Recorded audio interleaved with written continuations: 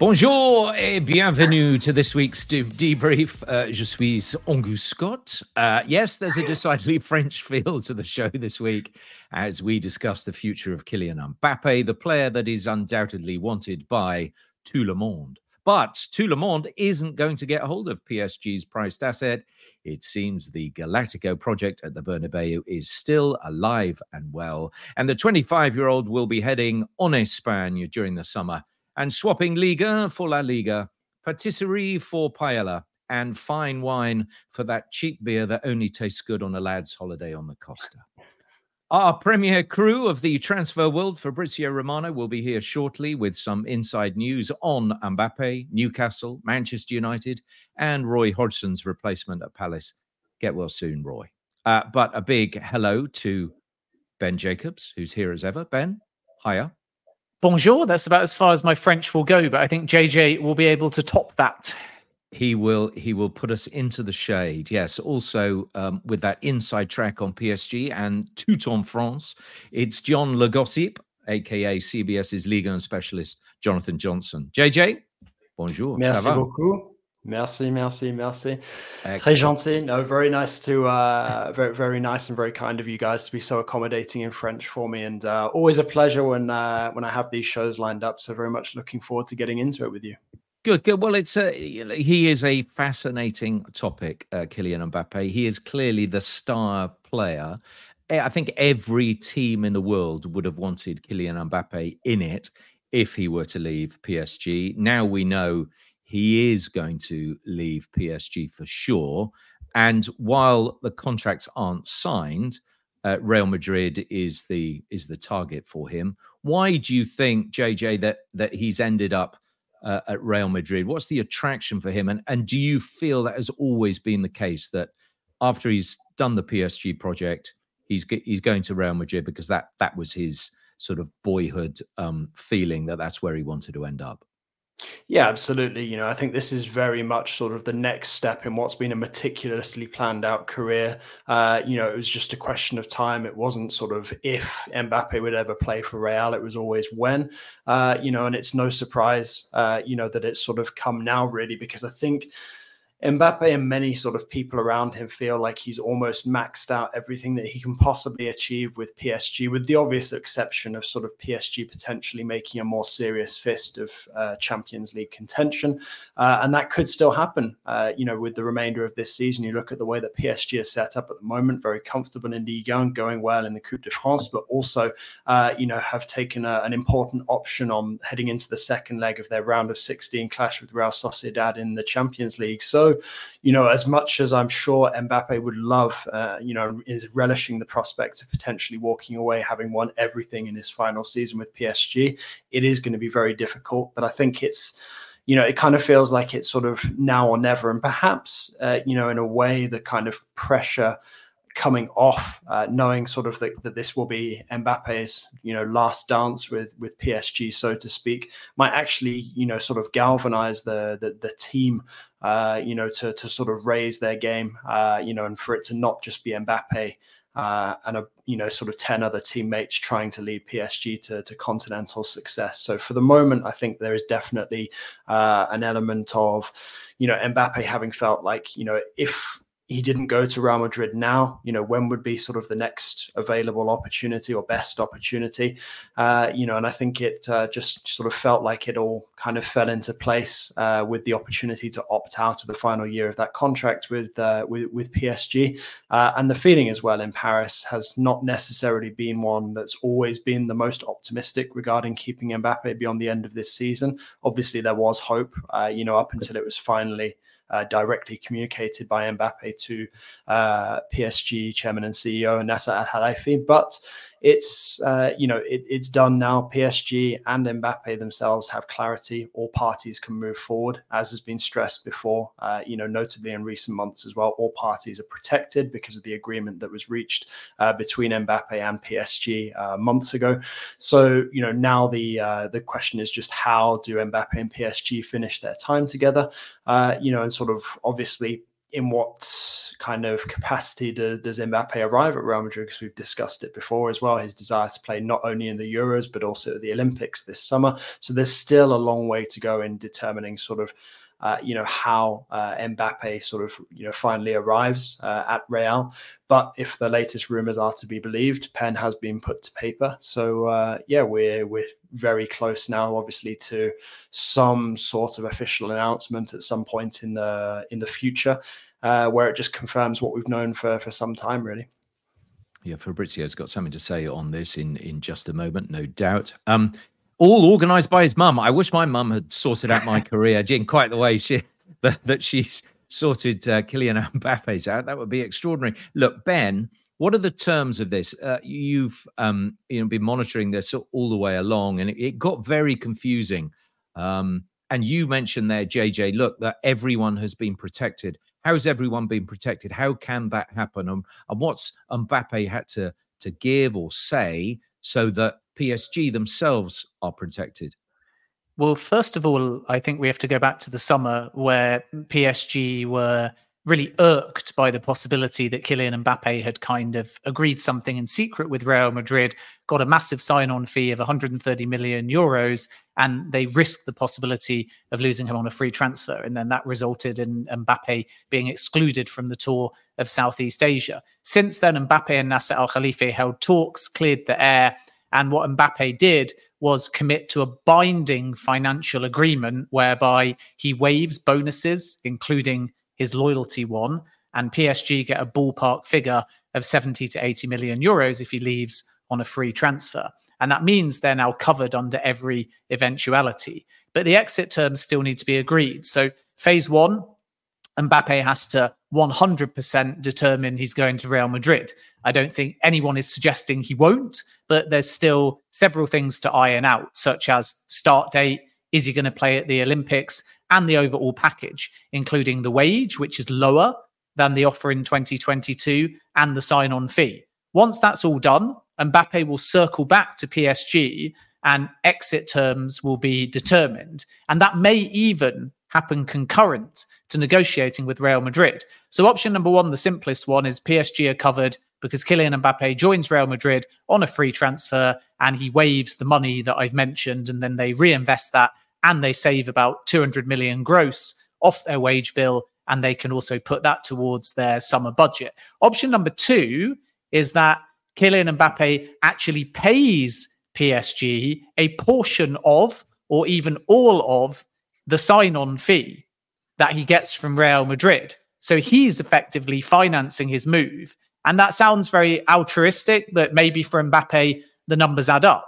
Option number three, it gets even more complicated. And here's why I suggested concurrent exit term negotiations with PSG and negotiating with Real Madrid, is Mbappe could, hypothetically, it's probably the least likely of the options, extend at PSG in order to be sold. Now, why would he do that? Because by extending at PSG, he would get back his loyalty bonus. He would get a higher wage between now and the end of the season, and maybe make more money that way through the loyalty bonus and the wage than taking a sign-on fee from Real Madrid. And then it would all just depend whether the maths also added up from PSG's perspective. So it's complicated, but under every scenario, the most unlikely, him extending to be sold, and the most likely, him leaving on a free transfer, all parties will benefit financially. And that's why PSG are calm about the situation. That's really interesting. JJ, do you feel that actually the winner here is Nasser Al-Khelaifi? Because ultimately, Mbappe could have left for nothing. He could have just not extended his contract, but because he had this extra year anyway. And actually, Nasser has ended up getting 70 or 80 million pounds back that he wouldn't necessarily have got, because Mbappe could have left, could have taken his bonus, and could have had a big signing on fee from Real Madrid as well. So actually, he's got the least worst option out of losing what is clearly a key player for his club. Yeah, absolutely. I mean, I think you have to look at it for PSG as a whole. PSG have gone from potentially losing massively, to not losing as sort of as badly as it looked. Would probably be the case. Back in the summer. As you rightly mentioned, there is the financial aspect and sort of cushioning the financial blow.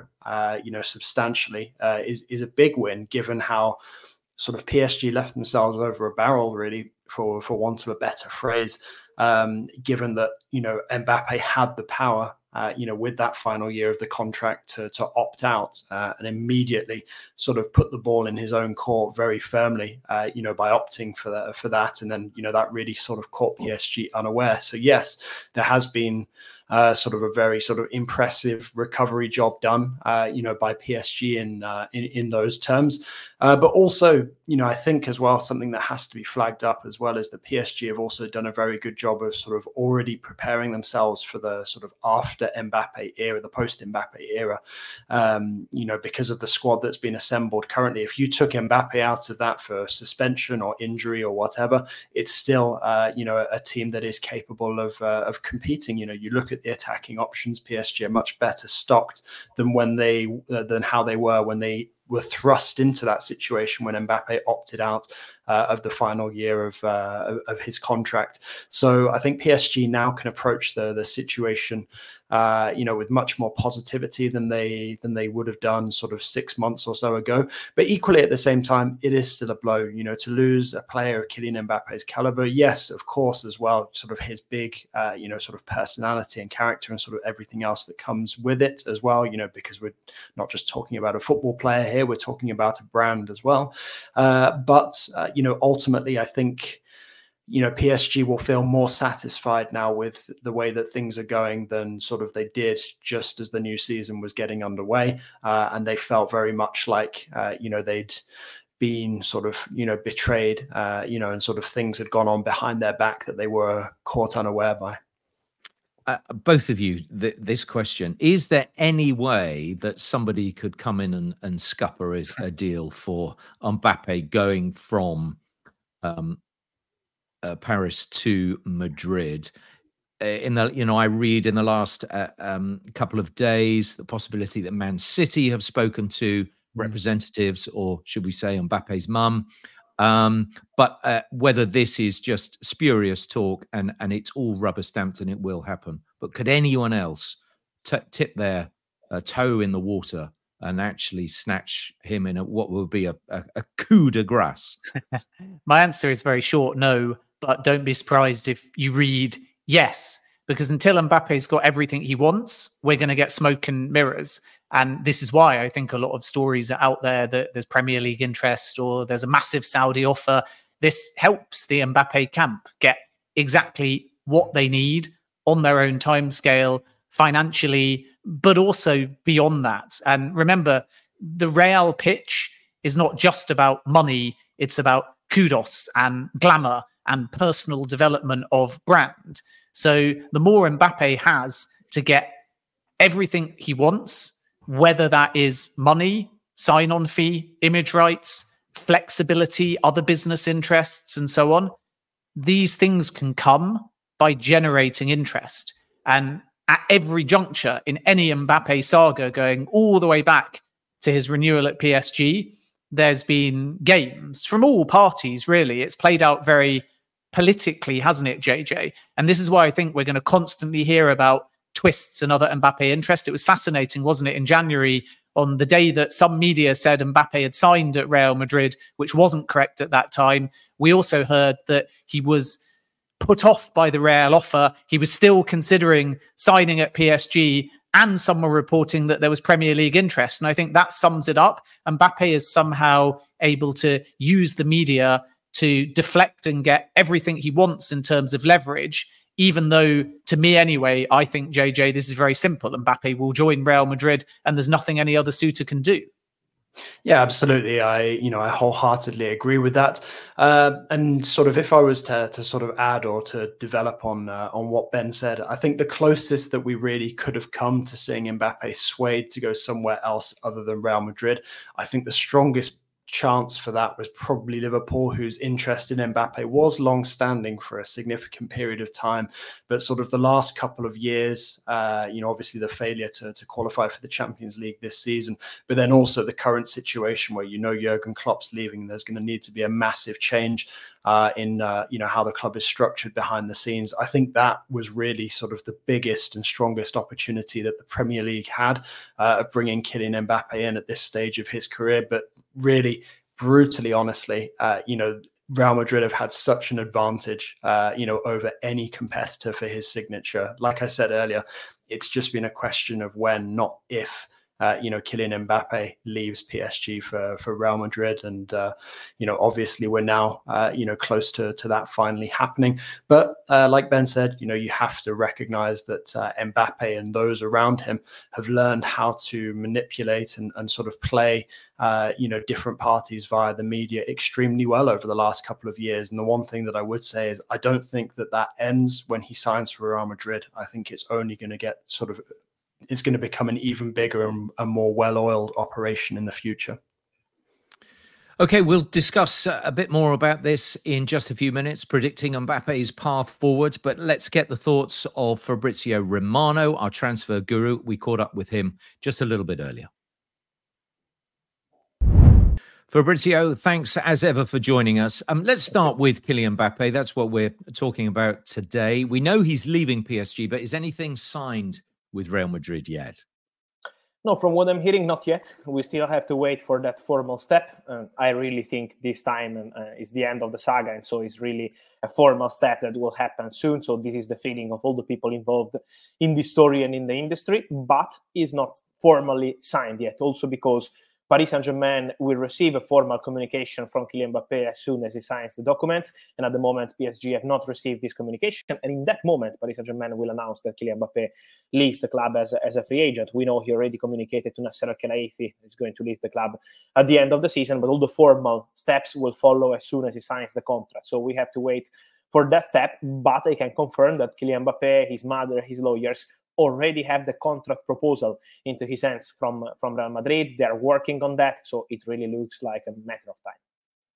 So when did he decide that he wanted to leave PSG, and what are the reasons why he's going?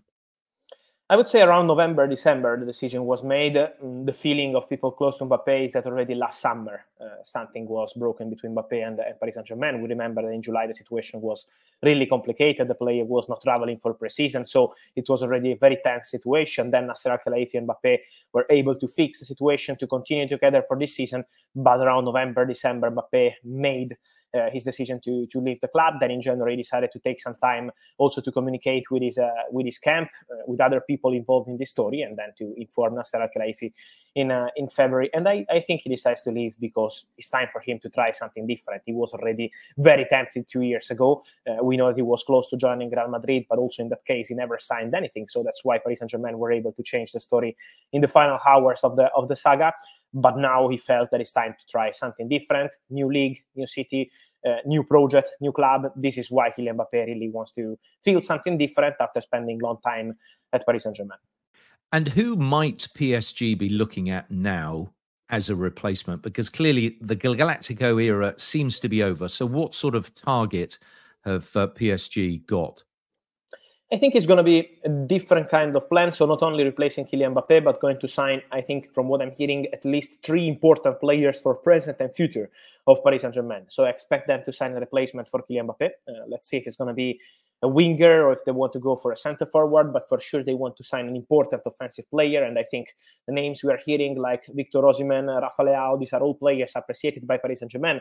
The specific case of these 2 players already signed by Luis Campos when he was the director at Lille. So he knows the players so well and their representatives. So the relationship is very good with both of them. And I think they can be 2 candidates. But PSG, from what I'm hearing, have still not decided who is the player they want to sign in that position. So Leao and Osimhen can be two candidates for sure, but there could be others in the list. Then an important midfielder. PSG already wanted Bernardo Silva 1 year ago. Let's see if they return on Bernardo. In January, they tried to ask about the situation of Bruno Guimaraes, but it was impossible to make the deal happen with Newcastle. But in the summer, there will be the release clause, £100 million. And so an interesting one to follow for Paris Saint-Germain, also the midfielder, because they will sign a top midfielder.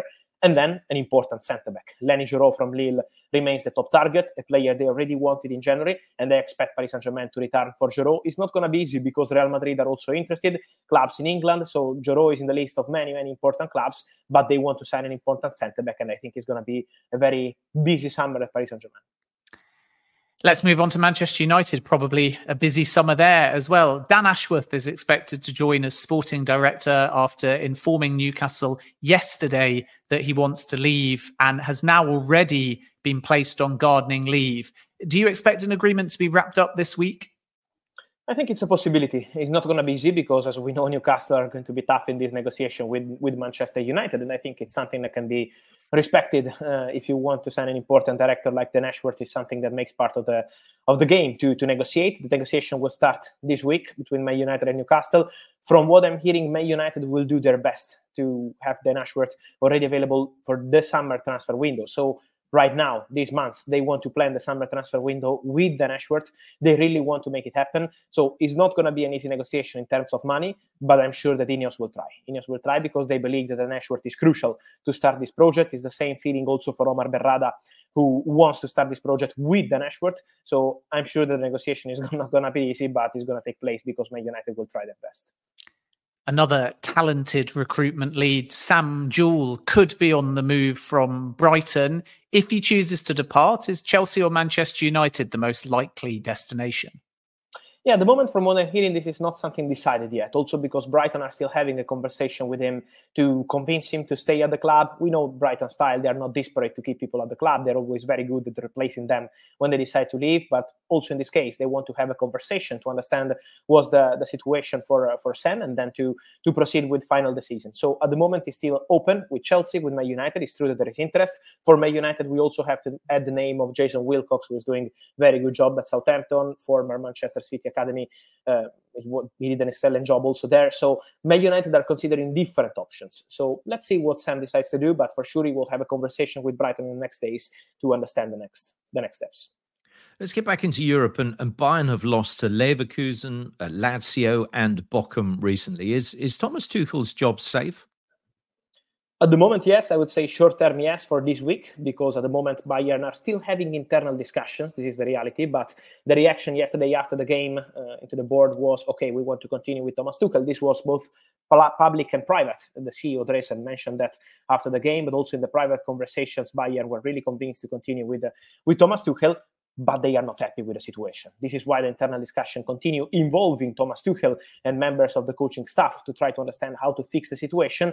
I think short-term, the situation is still safe, but long-term, I don't think so. I think that Bayern will keep having conversations in the next days and weeks to understand how to fix the situation with Thomas Tuchel, and then potentially at the end of the season, exploring other options for new head coach, because Bayern are not happy at all with the situation, and Tuchel knows that.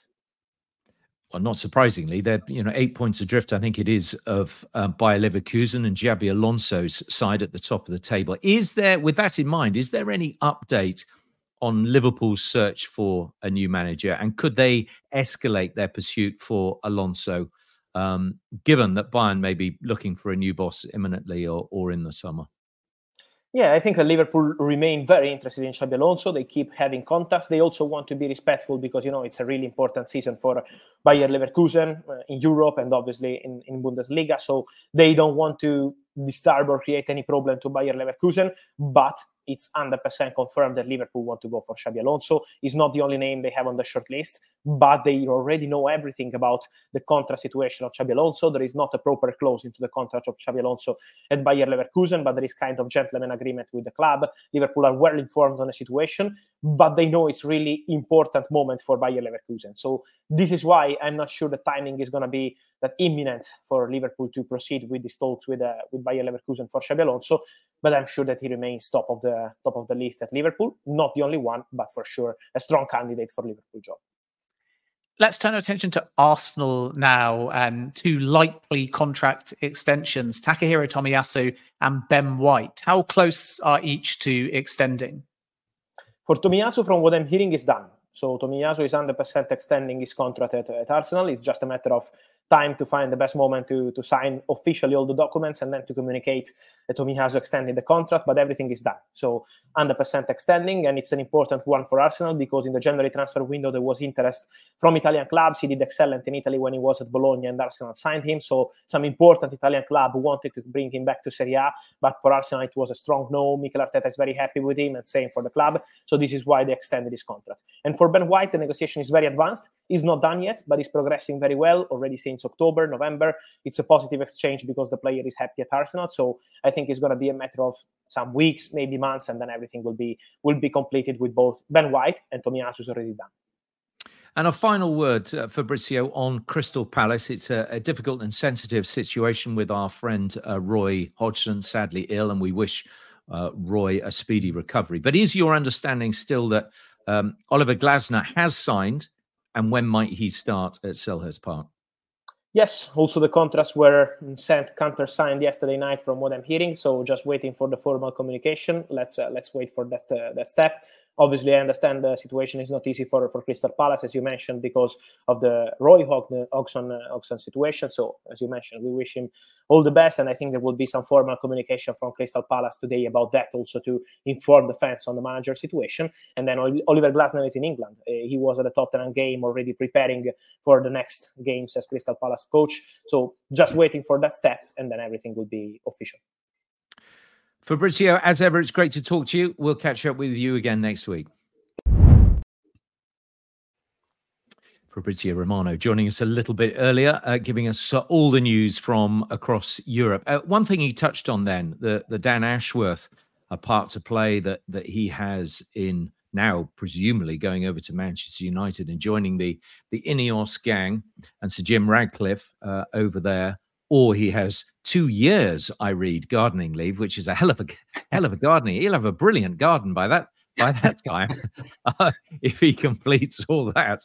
But just looking at the template there, the what is beginning to take shape at Manchester United and at Old Trafford under Ineos, and where that leaves Nice, JJ, and how the two clubs owned by Ineos might function, that you feel. Yeah, it's going to be a fascinating next couple of months on the southern coast of France, because you've not just got this situation playing out with Nice, you've also got the potential sales situations with Marseille and Monaco as well, which have gone up a notch in terms of seriousness in the last 24 hours, with Marseille having to part ways with Gennaro Gattuso, the coach. But bringing it back to Nice and the Ineos link, I think the thing that still surprises me most about the whole situation at Old Trafford, but also Allianz Riviera, is the involvement of Jean-Claude Blanc with Manchester United. My feeling had always been that sort of once Ratcliffe and Ineos got their foot through the door at Old Trafford, that there would essentially be some sort of clear divide put up between Manchester United and Nice, given the way that Nice are performing this season, so that there's no sort of immediate question marks over the group's ability to essentially sort of, direct what's going on at both clubs, given that Nice look extremely likely at this moment in time to be playing in Europe. We've seen this situation play out a number of times. Specific to French-owned clubs, you have Toulouse, who are competing in Europe this season, and they were owned by Redbird Capital as well at one point, obviously owners of Milan in Italy. And that situation got very murky, and there had to be clear outlines as to who was on which board, who had no affiliation with other people. And I think that at some point there is going to have to be a clarification regarding exactly who's involved and in which capacity at Manchester United, that also might have some say over what's going on at Nice. Like I mentioned, Nice for the first time in a number of years under Ineos ownership are operating very well, look likely to qualify not just for Europe, but potentially even make it into the Champions League. So it would be a shame in that respect, for them to perhaps have to suffer for what has been, an opportunity that Ratcliffe has decided to seize upon. But equally, at the same time, there are these rules, these strict rules that are getting even stricter year on year, that have to be abided by. And United, like anybody else, will have to provide, clear and detailed responses regarding the involvement of some of these people. And, bringing on somebody, of Ashworth's caliber, it does suggest that, Manchester United might potentially see themselves as capable of sort of running, or this operation running, two very high quality football clubs in the future. Ben, from your point of view, do you expect the Ashworth scenario to be sorted out pretty quickly at Newcastle? Eddie Howe saying he wanted it done and dealt with to clearly not affect what's going on the pitch. It is something rumbling on in the background that could go on for a while, and he would like it to be sorted out pretty quickly. Yeah, I mean, Dan Ashworth's been placed on gardening leave. You don't do that and then let it linger. The gardening leave may linger as far as Ashworth and Manchester United are concerned, but Newcastle won't want him as a club employee, and still effectively not having any final agreement with Manchester United. It's not in their interest. So this is about club-to-club negotiation. I expect it to move very quickly. There's a likelihood of a compromise, I think, whereby Manchester United are prepared to wait, but not necessarily 20 plus months. And remember, the timing isn't ideal, because even if it was 12 months, due to the fact that that's 12 months from late February, it takes you into February 2024, which means that 2 windows are missed. And I think Manchester United's priority, from what I'm told, is don't miss 2 windows. So summer is ideal. And to do that, they may have to pay in excess of £20 million, which is astonishing, and up there with fees that Newcastle were looking for Miguel Almiron or Callum Wilson or Kieran Trippier. And this is modern football now, where names like Dan Ashworth have that kind of worth. And Newcastle, of course, if they are to reduce or remove the gardening leave, want as much as possible.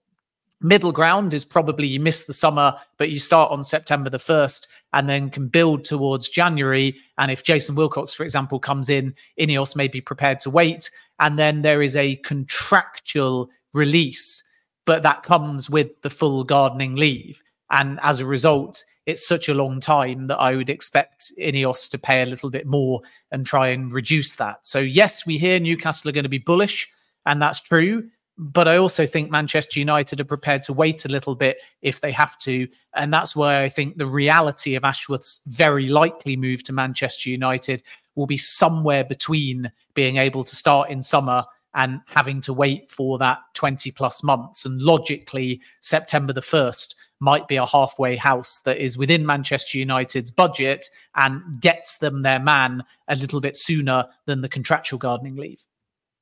Let's get back to PSG, though. JJ, tell me what you think their philosophy is now. They've clearly got rid of the Galacticos that didn't quite work. Messi's gone, Neymar's gone. Now Mbappe's about to go. Where does that leave them? I mean, the rebuild has started already, but what is their philosophy now? I mean, I think it's quite clear their philosophy. You look at the influx of French players, and certainly players who hail from sort of in and around the Paris area. And it's clear that in the future, they're going to build more towards that. We know that they've got the phenomenal new campus based in Poissy, which, logically suggests they're going to rely more heavily on talent that comes through the youth academy. I mean, you look at some of the players that they can bring in for next season. And I know that he's not a French talent, but technically Xavi Simons, despite being a Netherlands international, made his professional debut with PSG, so technically counts as a homegrown talent. And I think sort of putting him front and center the way that he has been performing with RB Leipzig this season, that's something that PSG will certainly look to sort of add to this developing identity that they're bringing on. And I think they'll look to have some stability as well. It seems like every year for the last couple of years, there's been speculation about, the future of the manager. Everybody seems quite happy with the direction that Luis Enrique is taking PSG at this moment in time. Sure, there's, a bit of nitpicking about him perhaps not quite being settled on his preferred starting 11, notably in the Champions League games. But other than that, I think people are very happy with the fact that he is a very youth-focused tactician, and he's somebody who's got a significant amount of experience as well, notably in winning the Champions League with Barcelona back in nearly 10 years ago now. So I think PSG will feel like it's more a question of making slight tweaks and perhaps taking opportunities where they present themselves than necessarily going all the way out there and blowing the budget on a massive name. I do think there's a lot of truth to the speculation regarding Lenny Yoro, Chevalier as well at Lille, two fantastic young French talents who PSG are paying great attention to at this moment in time. So it wouldn't surprise me if they actually swoop for two, if not not just necessarily one of those two top Lille talents. But like I said, there can be other opportunities that are not necessarily on the radar right now that PSG react to. But in terms of what I think PSG will continue to build towards in future, it's very much, built on the building blocks that have already been put in place by Luis Campos. And that is to sort of build around this French core of this team now that Luis Enrique is putting together. And the irony, of course, would be that they could be more successful. They wouldn't have the big names, but they may be more successful as a team than when they were the Galacticos and they had the biggest names of all in world football. Yeah, absolutely. And I think that really is the hope, because, sort of taking it back to what we discussed earlier in the situation regarding Mbappe and sort of the loyalty bonus, it's kind of similar to the situation that we saw, Neymar in when he was leaving Barca for PSG and eventually got taken to court. I think that's why Mbappe and PSG worked so hard sort of behind the scenes to come to that agreement that protects all the parties. Because at the end of the day, when you're dealing with some of the biggest names in football, and not just the players, but the brands as well. It gets very, very messy. And I think PSG have been fatigued over the years by dealing with that, not just with Mbappe, but like you said, with Neymar, with Messi. And then before that as well, much less problematic, but the likes of Thiago Silva, Angel Di Maria as well. PSG have had some of the biggest names in the modern game, come through and play their football at Parc des Princes. So I think that they are now looking forward to embracing the project that people have been calling out for them to do for years, which is focus on the domestic talent that they have under their nose. Because you look at the amount of times that PSG have been haunted in Europe by a player that's come through their youth academy or started their career in Paris. And it's something that I think PSG finally sat up and really took notice of. Certainly in 2020 in the Champions League final, potentially the biggest moment for PSG in their European footballing history. And who denies them Champions League glory? Kingsley Coman, who came through PSG's youth academy. Yeah, it's an irony that was not lost in Paris at the time. But Ben, these big names leaving Ligue 1, how will the league as a whole, do you feel, take it? Bearing in mind those big names are not there, and the pressure as ever from other leagues to dominate the headlines. Yeah, I think naturally, maybe particularly for broadcasters outside of France, the appeal of Mbappe, as superficial as it may sound, was massive, in the same way that there's added interest in Saudi Arabia because of new stars, and there's increased global interest in MLS because of Lionel Messi. So sometimes you get a situation where a star or series of stars become the selling point. And interestingly, as we speak, the rights packages for the next cycle in Ligue 1 are being negotiated. So Mbappe's future being clearly away from France, you could argue has an impact. But I think broadcasters would probably give a slightly different logic and maintain that, number one, they're planning for all eventualities. And number two, you're not buying a season and you're not investing only for the now. You're taking yourself through to a long enough period that it was always likely that Mbappe, whether he extended or not at PSG, wouldn't be part of Ligue 1 at the end of the cycle. And then if you renew, you're adding, in likelihood, another 4 years. And at that stage, you've got a player that is ultimately in his 30s. So broadcasters are not one season centric, and they won't be surprised, in my view, by the departure of Kylian Mbappe. And therefore, I don't really think that it will affect the negotiations significantly. Maybe if you're smart and we're being very cynical, you sort of ask for some kind of Mbappe exit discount. But I would have thought that all offers have factored that in. So it's very easy to create a headline and say Mbappe leaving damages all of Ligue 1. I'm not so sure. I think what, in inverted commas, damages Ligue 1 in terms of getting that big money is exactly the same as the Bundesliga and La Liga. You need a competitive league where all teams are strong and stars are evenly distributed. And if possible, localized stories exist. And that might be because you bring an American to Ligue 1 and then you go and sell it in America. Or it might be because, as you're a French league, you start English language output.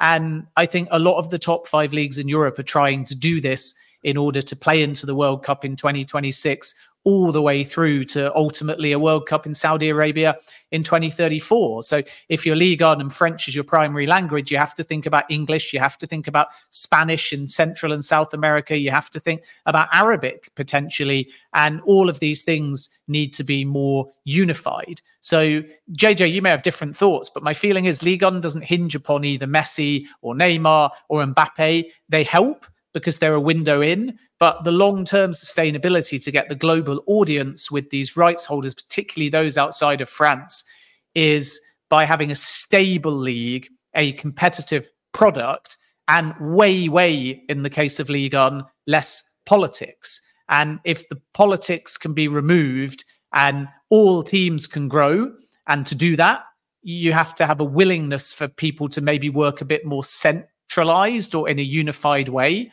And should that happen, the league can grow and the league can thrive, regardless of whether or not they have Kylian Mbappe. Yeah, absolutely. I mean, I think as well, we have to look at this potentially as an opportunity for Ligue 1. Now, I know people will probably hear that and think, oh, he's crazy. How can you talk about the future of Ligue 1 without Kylian Mbappe? But the danger as well is building your future, conditioning it around Kylian Mbappe so that the day that he's no longer there, whether that's because of, age or because of, through injury or whatever, if you rely on one single player, not just for a club, but for the entire league itself, that is a big risk. And I think now is the opportunity for Ligue 1 to prove that it is sort of more than just PSG. It's more than just Mbappe. It is, a very attractive league that produces some of the top talents. It's not branded, the league of talents for nothing. And you do have some very exciting prospects coming through at the moment. I mean, even just looking amongst Mbappe's teammates at PSG at this moment in time, Warren Zaire-Emery, Bradley Barker has, started to find his feet as well. There's plenty of reasons to be excited about it. And going back to the situation I mentioned earlier about the southern coast of France, you've got a couple of really big potential properties on the market this summer. Depending on who potentially comes in there, those clubs can be turned into competitors for PSG. And then suddenly we're talking about more than just Ligue 1 being, dominated by the club from the capital, but potentially having, a handful of clubs that can duke it out season after season. And the one thing that we have learned, if nothing else, from French football over the last couple of decades is that there will always be a new star. Okay, perhaps they might not shine as brightly as Kylian Mbappe at his very peak, but Ligue 1 and perhaps even PSG themselves, are likely to sort of possess the next sort of stars, that other top European clubs are going to covet at some point in the very near future, if not already. Like I said, Zaire-Emery, one of the hottest properties across Europe at this moment in time. So I think there's a lot of reasons to feel optimistic. But of course, going back to what Ben said, there has to be a clear, defined strategy behind that. And, I think the LFP, and the decision makers now have to embrace that, because, losing Mbappe doesn't necessarily mean, that the product has been completely cheapened. If anything, it's a chance to really rejuvenate the product, sell it in a different way, and potentially open up to different markets as well. Yeah, and different investors potentially. But Ben, look, you've monitored a lot of the US market coming into the UK and elsewhere, and whether the French clubs that are available for purchase at the moment, that becomes an interesting prospect, or even a viable prospect for them. And then if the Americans are coming into the league, who else might come into the league on sort of the player front that would spice up what is already there? Yeah, I think what we have is a willingness of investors to see the opportunity, but also the challenge of Ligue 1. So Arctos have come into PSG.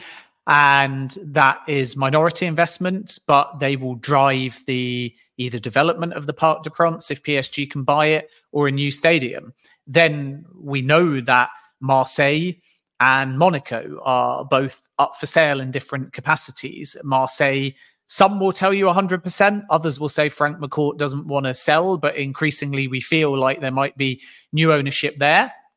And there's been links for a couple of years with various Saudi Arabian investors. And then Monaco is kind of formally up for grabs minus the Royal shares. And that's Rain Group, the same group that ran the Manchester United sale process. And I think that unlike a Premier League club, the challenge in France is that you're not necessarily, or in most cases anyway, buying a team that owns their stadium or with the same infrastructure, such as training facilities. And this is why PSG have slowly but surely tried to rectify that, and why they're pushing to either buy the Parc des Princes or find a completely new stadium. So that's the challenge with foreign investment. It's not overnight going to give you some war chest and change your infrastructure, because foundationally, a lot of the French clubs are miles behind the Premier League ones in terms of what they own and how they've developed. And this is also why the league needs to play catch up in many ways if it's going to compete with some of the other big clubs, and in particular the Premier League. Names will help, but you could argue they kind of paper over the cracks as well. And what we know, as Fabrizio mentioned, is that PSG are going to put their savings on Mbappe and either a loyalty bonus that he forgoes or anything he gives them towards the summer. And they'll have a striker, a central midfielder, and a centre-back all coming in. We know that Victor Osimhen is a target, but my sources still indicate that Premier League is the most likely destination. If we're looking at younger names that are a bit less developed than Osimhen, Benjamin Sesko could be one to watch because he's been admired by PSG for quite some time. And Rafa Leao, who's got this huge 170 million euros release clause, is there as well and on PSG's list. And then Marcus Rashford is a very interesting name because PSG tried for him in 2022 and they held talks again in summer 2023 prior to Rashford extending at Old Trafford. And at the moment, Manchester United fans might be divided. They may feel that Rashford leaving is something that actually, and surprisingly, if you'd have asked them a year ago, they might embrace. But I think it will be the opposite, and Rashford will be committed to this new Ineos-led project at Manchester United. But if the player camp was to indicate and almost reach out to PSG and say he's available and he wants the move, then PSG will consider. But they won't kind of waste their time driving that move, because when they last held conversations with the Rashford camp, they felt like they were being used as part of a game to gain leverage with Manchester United prior to Rashford extending at Old Trafford. Midfield-wise, Fabrizio kind of covered it. Bernardo Silva, Bruno Guimaraes. And then I think there's a range of defenders that PSG could go for, but centre-backs in particular. And we'll kind of have to wait and see what direction they move in there. We know that they like, for example, Lenny Yoro. Jonathan Tah is another name that I'm told they've looked at in the past. And then a new name, which is quite interesting, not that they've advanced anything, but Levi Colwill is a player that PSG and also Liverpool are very, very vaguely, and I stress very, very vaguely, tracking. And the reason for that is because Chelsea have got no interest in selling. Colwill at the moment's got no interest in leaving. But flash forwards, let's say a year maybe, and it is probably one for summer 2025, not 2024, if he either is still playing left back and not regular centre-back, if he feels that his England chances are being impacted by a Chelsea project that maybe is changing their managers or doesn't have Champions League football, something could change in the future. And this is not to fuel Colwill out speculation, because right now, Chelsea would laugh off any offers, and so would Levi Colwill. So there's a real commitment to make it work at Chelsea. But if in a year these variables all happen in a way that doesn't help Chelsea, then of course their star names are going to start to be open to possibilities. And that's why you always monitor the situation and you always maintain relationships on the player camp, just in case a window of opportunity presents itself in the future. And Liverpool are doing that and PSG are doing that as well. I wanted to round up, JJ, whether you think that PSG can be a more successful club without Mbappe.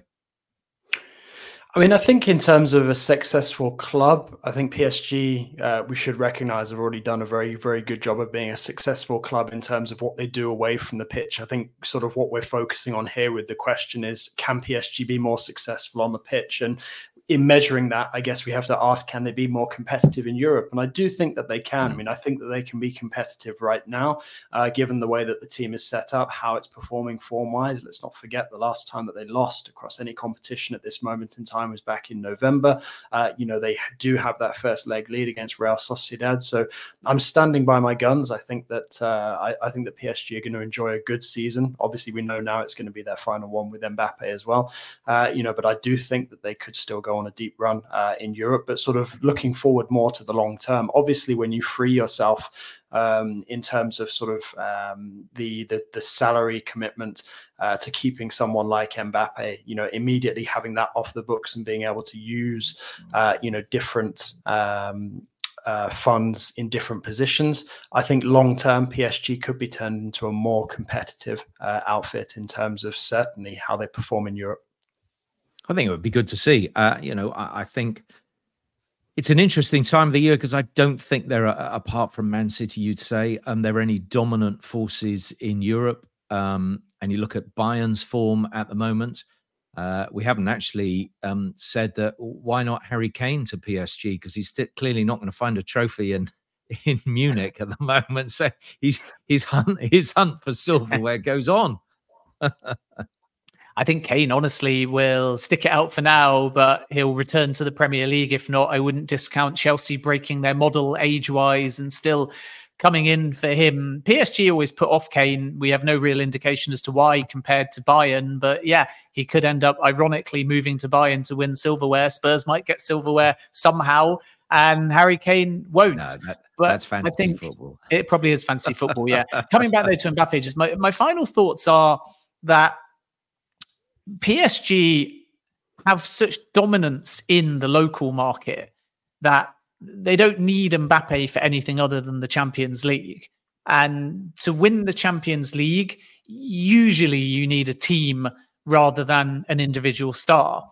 And this, for me, has always been PSG's problem, that they've gone through Champions Leagues where the stars have shone, and then at some point in ultimately what is a knockout tournament after the group stages, they've underperformed or they've thrown something away, and then they build again without necessarily having depth or balance. It's always star first, balance second.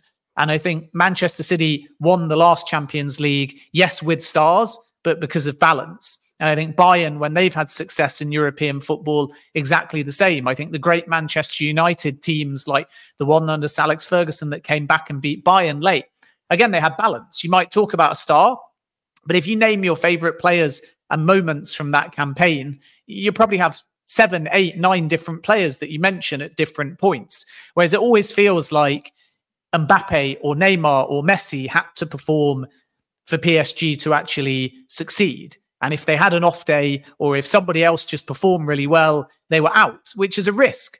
I think if you had a Super League with PSG across 30 games, a team with Mbappe in it leading might actually get you over the line. But in a knockout competition, it's a lot harder, in my opinion. So I think PSG are, of course, taking a risk by revamping and being very youth-led without Mbappe. It may take time. But if they can get balance, and if they can get a core of committed players that work together collectively better than in years gone by, then without Mbappe, they might still stand a better chance of winning the Champions League. You might be right, Ben. We will see how they fare with Mbappe for the rest of the season, 3 or more months or so as a big farewell, and then how they fare afterwards when, as we presume, he will be at Real Madrid with Carlo Ancelotti, which would be nice for him. Thank you, both of you. Merci beaucoup. It's been a pleasure, thoroughly enjoyable. Jonathan Johnson and Ben Jacobs, great to have you with us. And thank you for listening to the debrief this week. We are, of course, back next week with our transfer guru Fabrizio Romano, and we will look forward to talking to you then. Bye-bye.